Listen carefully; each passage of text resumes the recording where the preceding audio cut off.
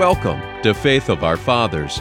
Today, we feature A.W. Tozer. Among the more than 40 books Tozer authored, at least 2 are regarded as classics: The Pursuit of God and The Knowledge of the Holy. His writings impress on the reader the necessity to abandon worldly comforts in favor of the deeper life that comes with following Christ.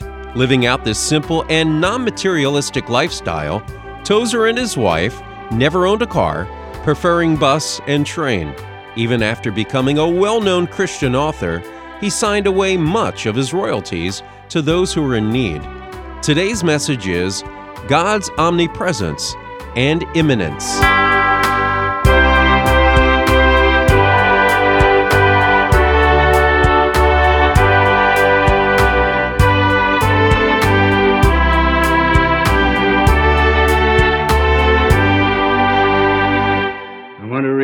Again, some verses. There are so many of them, but I'll just read these. But will God indeed dwell on the earth? Behold, the heaven of heavens cannot contain thee. How much less this house that I have builded?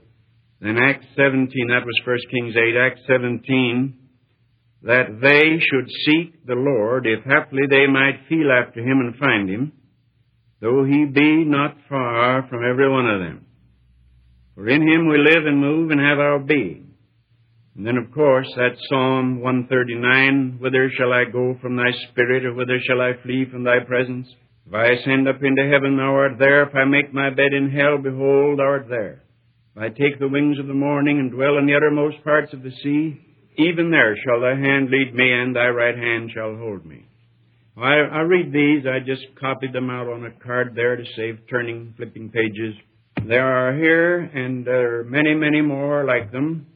And I begin tonight with a restatement of 2 tenets of the Christian belief. Now, this is not my idea.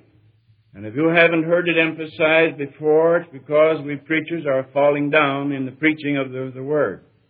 These 2 tenets are simply these: that God is omnipresent, that is, that God is everywhere, that God is immanent, that is, that God penetrates everything. God's omnipresence and God's immanence are doctrines believed by Catholic and Protestants, as far as that goes. They're standard Christian doctrines, and they have been believed back to the days even of the Jew. Now, by this all we mean that God is omnipresent and immanent and is penetrating everything, even while He contains all things. As I explained last week, the bucket that is sunk in the depths of the ocean, it is full of the ocean, and the ocean is in the bucket, but also the bucket is in the ocean, surrounded by it. And this is the best illustration I can think of, how God dwells in His universe, and yet the universe dwells in God. Now, I've dealt with the fact of remoteness, that distance is unlikeness. And I pointed out that hell is for those unlike God. The moral dissimilarity creates hell. Moral dissimilarity, those moral beings that are morally dissimilar to God, hell is their final place. And those creatures, those beings, moral beings that are morally similar to God, with some likeness to God, heaven is their place, because they have a nature that belongs there. I've shown that reconciliation with God is secured or affected by 3 divine acts. They're all divine acts: atonement, justification, and regeneration. Atonement, of course, is the objective work of Christ. It is the thing that He did on a cross. It is the thing He did before any of us now living were living.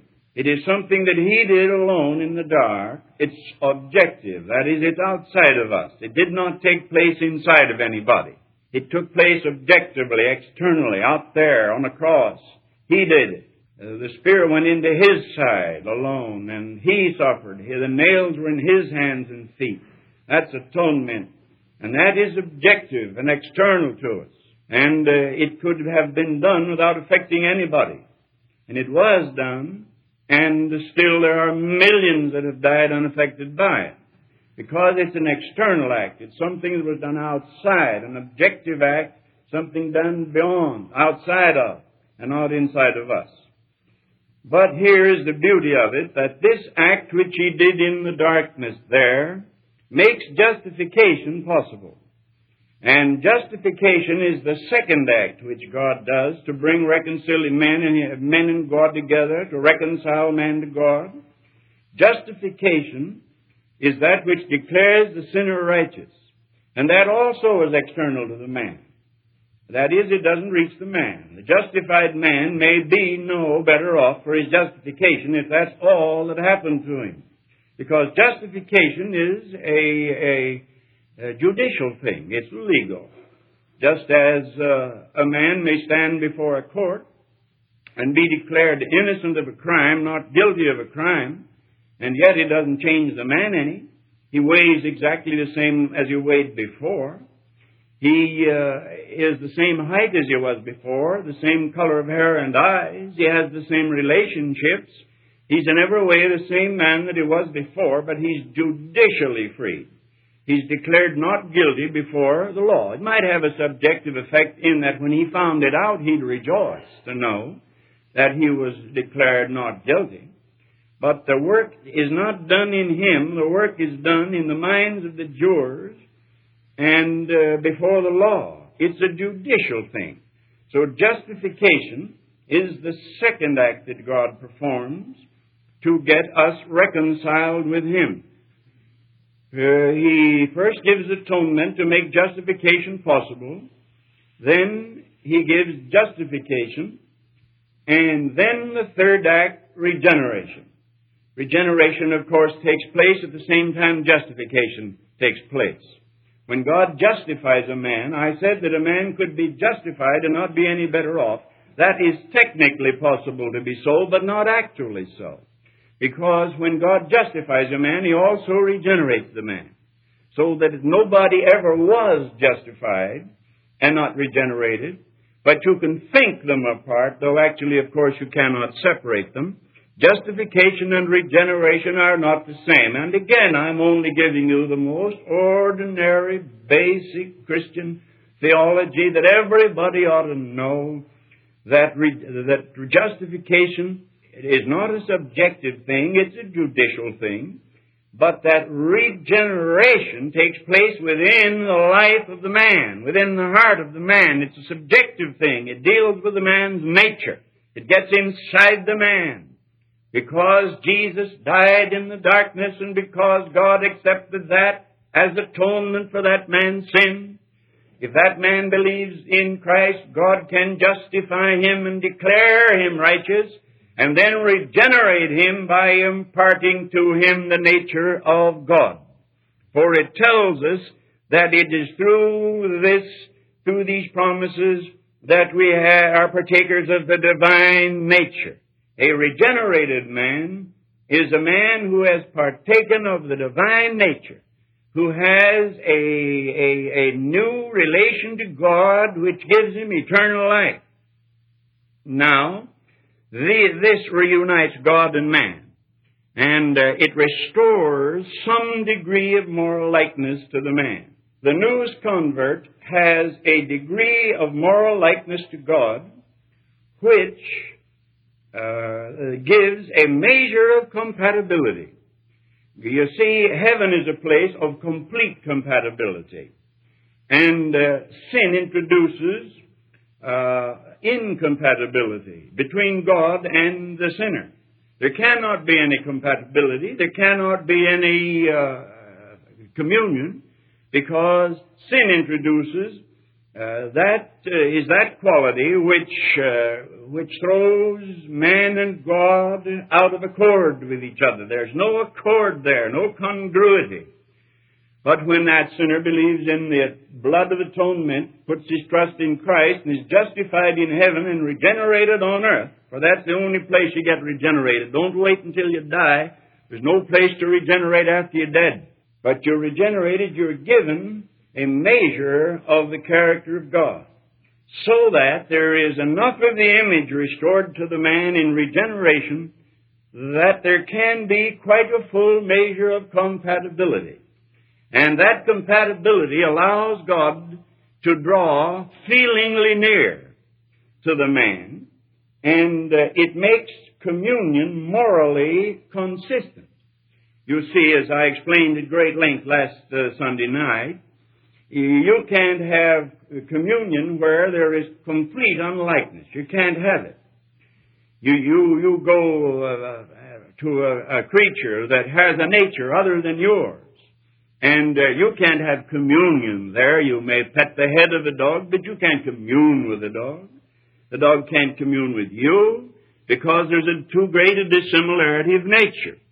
So God cannot commune with a sinner because there is a violent unlikeness, a dissimilarity making communion impossible. But it says here in Colossians 3 that ye have put on the new man, which is renewed in knowledge after the image of him who created him. That new man within you is the regenerated man. The new man, it's you started on your way toward godlikeness. And there is enough of it there, even in the new convert, that God, I repeat, can commune without incongruity, because he finds some of his image in the man. God can only commune with his own image. Remember that. God, being the God he is, can never commune with anything except his own likeness. And where there is no likeness, there can be no fellowship between God and that unlike thing. But where there is restored to that person a similarity, something of the nature of God, a compatibility, then God begins a communion. And of course he can commune depending upon the fullness and completeness of that compatibility. Now, it says, ye have put on the new man, you Christians at Colossae. You have put on the new man. You have, you Christians. These Colossian Christians were not perfect by a long way, but they had put on the new man. The seed was in them. The root of the matter was in their hearts. They were regenerated. So God could commune with his own image in them and see a little bit of his own face there and hold communion with his people. Now, that's all settled. Now, my brother, why then, and this is really the reason the sermon is being preached, why then this serious problem among real Christians? This feeling that God is far away, or vice versa, that we are far away from God. It's hard to rejoice, you know. No matter what you know, it's hard to rejoice if you don't feel, for feeling is rejoicing. And it's hard to rejoice when you're suffering from that sense of remoteness. And I'd like to say to you that I believe that most Christians do suffer from a sense of divine remoteness. They know God is with them, and they're sure they're God's children, and they can take you to their marked New Testament and prove to you seriously and soberly that they're justified and regenerated, and they belong to God, and heaven is going to be their home, and Christ is their advocate above. They've got the theology they know in their head, but they're mostly suffering from a sense of remoteness. To know a thing in your head is one thing, to feel it in your heart is another. And I think that most Christians are trying to be happy without having a sense of the presence. It's like trying to have a bright day without having the sun. You could say, well, now it is 12:15 noon, therefore the sun is up. Let us rejoice in the sun. Isn't it beautiful and bright? Let us take it by faith and rejoice that the sun is up, that all is well. The sun is up. According to the calendar, the sun should be about there. You can point upward and say the sun is up, but brother, that's kidding yourself. As long as it's gloomy and rainy and the wet, soggy leaves keep dribbling down and it's dark, you're not having a bright day. But when the sun comes out, then you can rejoice in the presence of the sun. Now, most Christians are theological Christians. They know they're saved. Somebody's given them a marked New Testament, and it's proper, we should. So they get their theology straight, but they're trying to be happy without a sense of the presence. The sense of the presence is absent, and so that yearning, you see, is a desire, that yearning to be near to God, to have God near to us. It's found everywhere among God's people. You will find it in two places, prayers and songs and hymns. You will find it there. If you think that I'm merely spinning this like a spider spins a web out of his stomach, if you think that I am merely spinning this out of my head, go to the next prayer meeting and kneel down with the brethren and listen to them pray. They all pray alike. It's, O Lord, come. O Lord, draw near. O Lord, show thyself. Be near to me, Lord. Then if that isn't enough, sing along with us.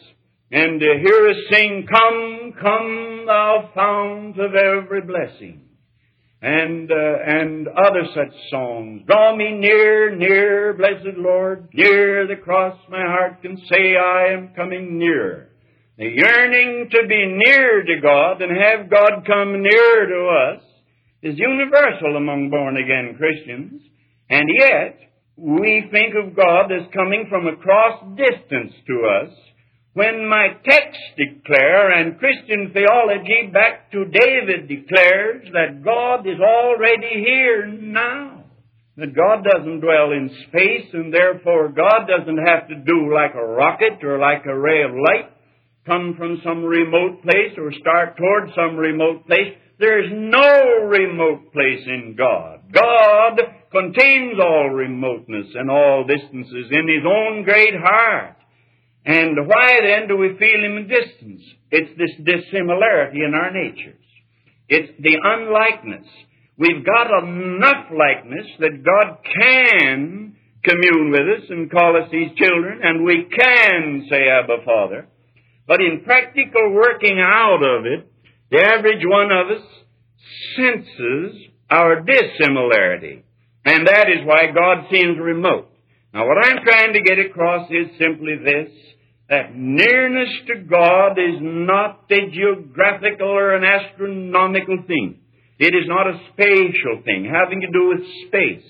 It is a spiritual thing having to do with nature.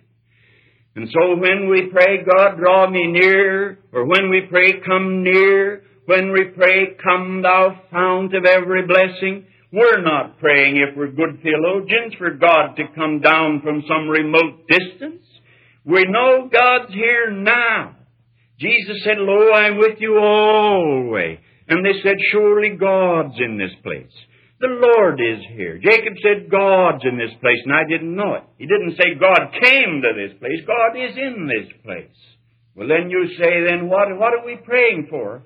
What we're praying for is a manifestation of the presence of God. Not the presence, but the manifestation of the presence.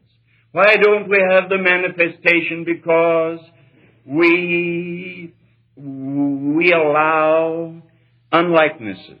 We allow moral dissimilarity. And that sense of absence, now notice I say sense of absence, is the result of the remaining unlikeness within us. This desire, this yearning to be near to God is in fact a yearning to be like Him. It's the yearning of the ransomed heart to be like God, so there can be perfect communion, so the heart and God can come together in a fellowship that is divine. Now I want to point out some of the points of dissimilarity between God and the Christian. I have said there is a similarity which makes it compatible for God and proper for God to commune with His children, even the poorest, weakest of His born children, His bairns, as the Scots say. But there are dissimilarities, and those dissimilarities are such that there isn't the degree of fellowship that there ought to be. There isn't that perfection of the sense of God's presence that we want and yearn for and pray for and sing about. Now, how are we going to know what God is like so that we may know whether we're like God? The answer is God is like Christ, for Christ is God. Christ is God manifest to mankind. And so let us look at Jesus. And by looking at our Lord Jesus, we will know what God is like, and then we will know what we have to be like if we're going to experience the unbroken and continuous presence of God, a sense of the presence. Now, the presence is here. I can't say it too often, but it's the sense of the presence that's absent. Now, let's notice some of the qualities of Jesus. The first one, of course, is holiness. Our God is holy, and our Lord is holy, and we call the Spirit the Holy Spirit. Now, notice how stained and how spotted and how carnal the average Christian is. We allow stains. Months go by without repentance. Years go by without asking for cleansing or taking it. Spots on our garments. And carnality. And unlikenesses within our heart. Then we pray, draw me near, near, blessed Lord. Or we sing. Or we pray, come Lord, come to this meeting. Well, the Lord is there. What we're praying is, O Lord, show thyself. But the Lord cannot, a holy Lord cannot show himself in full communion to an unholy Christian. You say, is it possible to be a Christian and be unholy? It's possible to be a carnal Christian, to have the seed of God in you, to be regenerated and justified, and still be unholy in some of your inner feelings and desires and willings. The second is unselfishness. You notice that Jesus Christ was completely unselfish and gave himself. But how self-centered and self-indulgent most Christians are. Even when they're reading books on revival, they're still self-centered. Even when they're praying for revival, they're still self-indulgent. A revival is, among other things, a sudden manifestation. It's the breaking of the sun through the clouds. It's not the coming of the sun. It's the breaking of the sun through the clouds. And so our selfishness, how much selfishness there is. I'm sick in my own heart, sick about myself, and sick about my friends, and sick about the preachers and the ministry. How utterly self-centered we can become. Live for self. Talk loudly about glorifying God. And boast and say this is the glory of God. And yet be self-centered. And how you know you're self-centered is if anybody crosses you, your hackles go up. Now don't smile about it. It's not funny. It's serious. That as soon as you're crossed, your hackles go up because you're self-centered and self-indulgent. Do you want a Bible illustration of this? Let me give it to you. Back in the Song of Solomon, that delicate, gentle, wondrous, beautiful book. The Dr. Schofield said, sin has almost deprived us of the ability to kneel before that burning bush. Well, back there, you remember, that the bridegroom, who represents Jesus, had given gifts to the bride-to-be, and he was out gathering lilies, taking care of his sheep, out among the lilies, and the dew was falling. And his locks were wet with the dews of the night. He was out there doing what his interest required him to do, what his heart wanted to do. And he came and knocked on her door, as much as to say, won't you come and join me? And she said, how can I? How can I come? I am not dressed for it. I'm dressed for the couch and the home, and even my hands drip with the ointments you've given me. I can't come. And so he disappeared. He was still her lover, and he was still wanting going to marry her, and he did finally, thank God. And it came out all right. But he was out there pouring himself out, and she was in her house admiring herself and taking long whiffs of the fragrance of the perfumes that he had given her, standing before the mirror and admiring the robes and the jewelry that he had given her. He wanted her, and she wanted his jewelry and his perfumes. Then finally she got under conviction about it. And she quickly, hastily dressed, not really for street dress, but she got some clothes on and threw a robe about her and started out looking for her beloved. And she says, "Where is he? Where is he?" And I asked the watchman, "Where is he?" And the watchman beat me. Said, "Oh, harlot, out on the street at night like this? Go on home." And he slapped her down. She went on staggering under the blows and couldn't find him. And said, Where is he? Where is he?" And while she was hunting him, her friend said, "What is thy beloved more than another beloved? What's the matter? Why don't you go home? What is thy beloved more than another beloved?" And then she burst out into a paean of beautiful song, saying, "My beloved is white and ruddy." You remember that passage? She described him from head to foot. "He is fairer than 10,000. Well, you see, he wanted her fellowship, and she was too selfish and self-centered. And she stayed in while he was out. And of course, there could be no fellowship while he's out there doing one thing and she's selfishly staying in the house doing another. And then there's kindness. Think how utterly kind our Lord Jesus is. For the love of God is kinder than the measure of man's mind. The kindness of Jesus and the harshness of us, and the severity and the sharpness, the acerbity, the bitterness, the acidity in so many people's lives. How can a kind Savior feel perfectly at home with a harsh Christian? Then there's forgiveness. He was a forgiving Lord. He is a forgiving Lord. And He forgave them while they beat Him. Forgave them while they put Him on a cross. But how hard and vengeful so many of the Lord's children are. How vengeful. You remember things that happened 20 years ago, some of you. And you just can't get over it. You can't. Oh, I've forgiven it all right that you're having. You're vengeful, and He was forgiving. And He proved He was forgiving by dying in blood. You prove that you're vengeful and hard by many proofs, many demonstrations. Then think of the zeal of Jesus. The zeal for thine house has eaten me up. Think of the zeal of God. The zeal of the Lord of hosts will perform this. Zeal is a burning fire. You know, the most zealous thing I know is fire. Oh, brother. Wherever fire burns, it burns with hot zeal. And the heart of Jesus was like that. But think of the lukewarm Christian. Christians that haven't been to a prayer meeting for years. And the careless Christian. And the torpid Christian.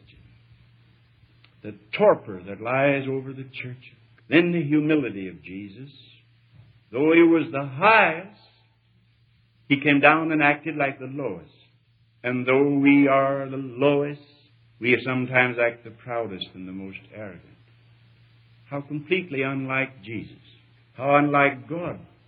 Now, you say then, am I justified by being like God? I hope I've made it clear. You're justified by being declared righteous by Almighty God, basing His sentence upon the cross of Jesus and the dying of the Savior in the darkness there on the hill. Then, because He made atonement, God justifies. And when He justifies, He regenerates. And you're saved by justification and regeneration. But regeneration does not perfect the image of God in you. The image of God must continue to grow and come forth and come out. As an artist works on his picture, at first it's only an outline and the general confused, but he knows what's there, and slowly it comes out. And then the heavenly mindedness of Jesus Oh, think of that. He was with the Father, in the bosom of the Father, while he was on earth. He said, the Son of Man who is, not was, in the bosom of the Father. He never left the bosom of the Father while he was on earth. The only time he left it was in that awful, wrenching agony when God turned away from him on a cross that he might die for mankind. But never at any other time. He was in the bosom of the Father. The other world, he talked about, I came from above. I came down from above. I'm from above. I tell you of things from above. He lived in the heart of God. And the other world, and the world above, was the world in which he inhabited. And think how earthly his people are, and how worldly. Furniture, TV sets, baseball, football, automobiles, picture windows, split-level houses, politics, anything but heaven and God. Anything but heaven and God. And then we want to pray, draw me near. You're as near as you can get, as far as distance is concerned. But he can't manifest himself because there's a dissimilarity of nature. You have enough of his nature that you're justified and regenerated, but you haven't enough to perfect the fellowship. Do you know what I mean? The perfection of the fellowship. Oh, brother, this is what we need so desperately bad. Well, there was a man once who followed the Lord afar off. But you know he couldn't live with it. Some of you have learned to live with it. You've gotten older, and you've learned to live in the twilight, not mind it. You've learned to live in the chill and not mind it. What can I do for you? How can I help you? I know no way. Peter followed afar off, but he couldn't stand it. When the Lord turned and looked at him, he went outside and wept bitterly. He wept bitterly. Have you any tears for your unlikeness? Have you any tears for that distance between you and God that you know isn't there and yet feel is there? You're not in any wise diminishing anything God has already done. You're grateful and thankful for every blessing and for the goodness, for justification, for the good grace of God on your life. But you can't escape that sense of a remoteness. And many a day is a heavy day because God seems far from you. You know He isn't, but you feel He is. And the reason you feel He is that He can't show His face. You've allowed self-indulgence, harshness, vengeful spirit, lukewarmness, pride, worldliness, earthliness, put a cloud over the face of God. What are you going to do about it? Would you be willing to do something about it tonight? Maybe I haven't preached to anybody. I don't know. Maybe nobody's heard me tonight. Because I know it's one thing to talk, it's quite another thing to be heard. Even in the same room. Only the Holy Ghost can give you the illumination that'll make the words heard by you. You know the English, you know the grammar, you know the logic. That's one thing, but it's another thing to hear in your heart. Then opened He their hearts. Has He opened anybody's heart here? If He's opened anybody's heart, I think that you ought to do something about it. Let us stand, please.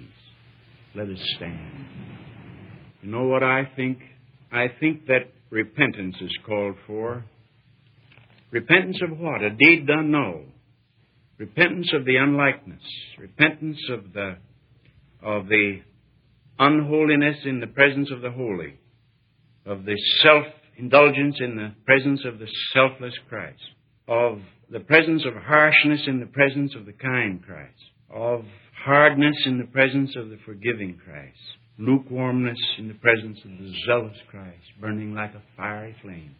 The worldliness and earthliness in the presence of the heavenly Christ. I think we ought to repent. Now, I don't know, I say, whether I've reached you or not. I only know this. There's a prayer room in here, and while we sing very softly some number, our brother will just start. Don't let's announce it. Just sing something very gentle. We'll join. Just come in here and we'll have a little prayer meeting. If your heart, has God spoken to your heart, come on into the place of prayer.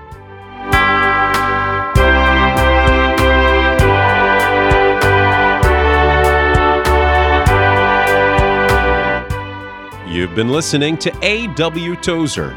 Listen to Faith of Our Fathers each Sunday to hear more great 20th century preachers.